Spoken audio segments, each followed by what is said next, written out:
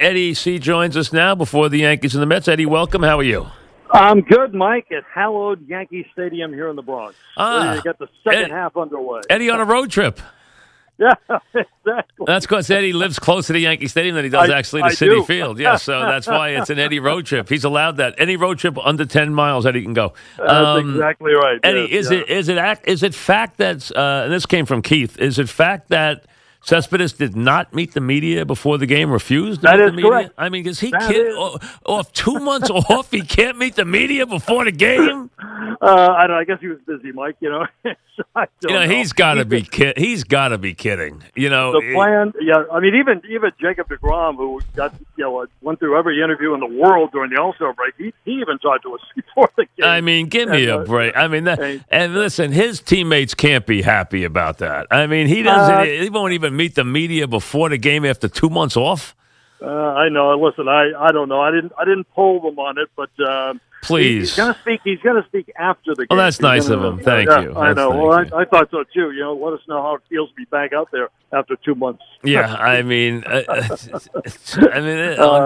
you can't make it up. You can. You can't. The one thing we got from Mickey Callaway is he will play tomorrow, which I was a little surprised at, simply because it's a quick turnaround. You got a night game, day game, 1:00 tomorrow. But he is going to play. He might DH again tomorrow. He'll probably play all 3 games, I would imagine. Did you ask Mickey about him playing first base? Yes, and he will. Basically, this is the sense that I got in translating Callaway, that he's going to practice there. I think at some point in the second half you will see him at first base. I don't think he's going to play a lot there, but he said that he expressed a willingness to do it. He's already played it once down the Gulf Coast League. He played 9 innings, as a matter of fact. So it's something they're going to try him at. The curious thing to me, though, Mike, is this. If Jay Bruce is back here as well, now he's not ready. Bruce is, I think, still a ways away here. I think more than a week away. He has a back problem. He took a shot for his back as well. And I guess the curious thing to me is this. If you have an outfielder, both of them are outfielders, but if you have an outfielder who's played a little first base and he's compromised with a back problem, wouldn't it make more sense to put that person at first base and let him get some reps there? That, to me, is something that I think they should consider, but apparently they're going to consider giving Cespedes some turns there, too. Maybe they're trying to improve his versatility. I don't know. All right, so Cespedes will get some time at first base. We have learned that. Dominic Smith went down. That was a heck of a stay for him. 1 home run, 1 RBI. Yeah, 28 games. 1 RBI. Okay. Yeah, I mean, one RBI.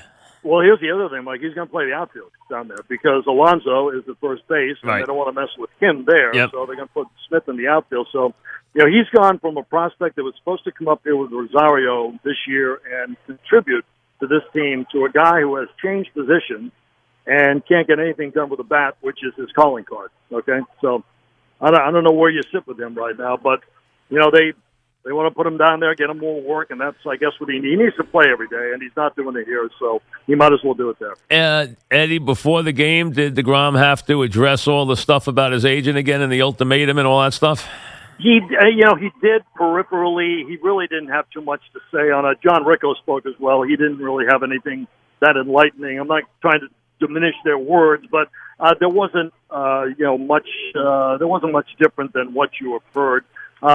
Jacob made his feelings and his thoughts known. I don't think it's all that new because I think all along, he's expressed the desire to have a long-term deal. He likes it here, likes the Mets, he likes New York. But you know what? The closer you get to free agency, it makes no sense unless you're going to sign a long-term deal. And that's basically where they sit. Well, listen, but his agent made it seem like there'd be a problem if they didn't either trade him or move him, and the Mets aren't going to react to that. Clearly, they're not going to react to that.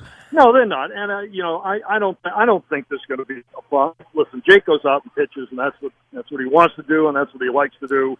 I don't think there's any problem in that regard. I do think if there's no dialogue in the second half toward a long-term extension for him, then I don't think they're going to be interested in the offseason if the Mets come to him at that point because he's 2 years away from free agency. Why would you jump in at that point to sign a 3 or a 4 year deal? So it's going to be interesting, I think, in the offseason what happens, what transpires there. You get any idea what Syndergaard's thinking? Is Syndergaard thinking that he's auditioning, or does he think he's here for the duration? I think he wants to stay. I think he would like to stay. I know he likes New York as well. I think they're all aware that they're probably on stage here. Even Matz, who hasn't been mentioned that much, but he is the only lefty in the rotation. Maybe he's a little safer in that regard. I think Wheeler obviously knows too that his start on Monday, it'll be against San Diego, not this weekend, but against the Padres, that he's going to obviously be on a pedestal. People are going to be watching him. A lot of teams are going to be watching him. But I think Syndergaard knows that how he pitches in the second half would affect, how other teams look at him and whether he might be trade bait in the offseason. But, he's going to go out and try to pitch the best he can, obviously. Anything else? Anything else grab you or what? Well, Vargas is going to pitch, which it's not a shock. When is Vargas going to pitch? He's going to pitch on Tuesday against San Diego. Wheeler and Vargas will be the first two. Now, there are 16 million reasons why he's going to pitch on Tuesday. Right. Because, honestly, Oswalt, I thought, acquitted himself very well up here. What they're going to do is send him down. I would imagine the idea is this. You send Oswalt down. He pitches at AAA. He's ready to come up in case one of them gets traded. Say a Wheeler. You can move him into the rotation. But they're paying Vargas big bucks, and, they're not going to put him in the bullpen at this time. He's going to go into the rotation.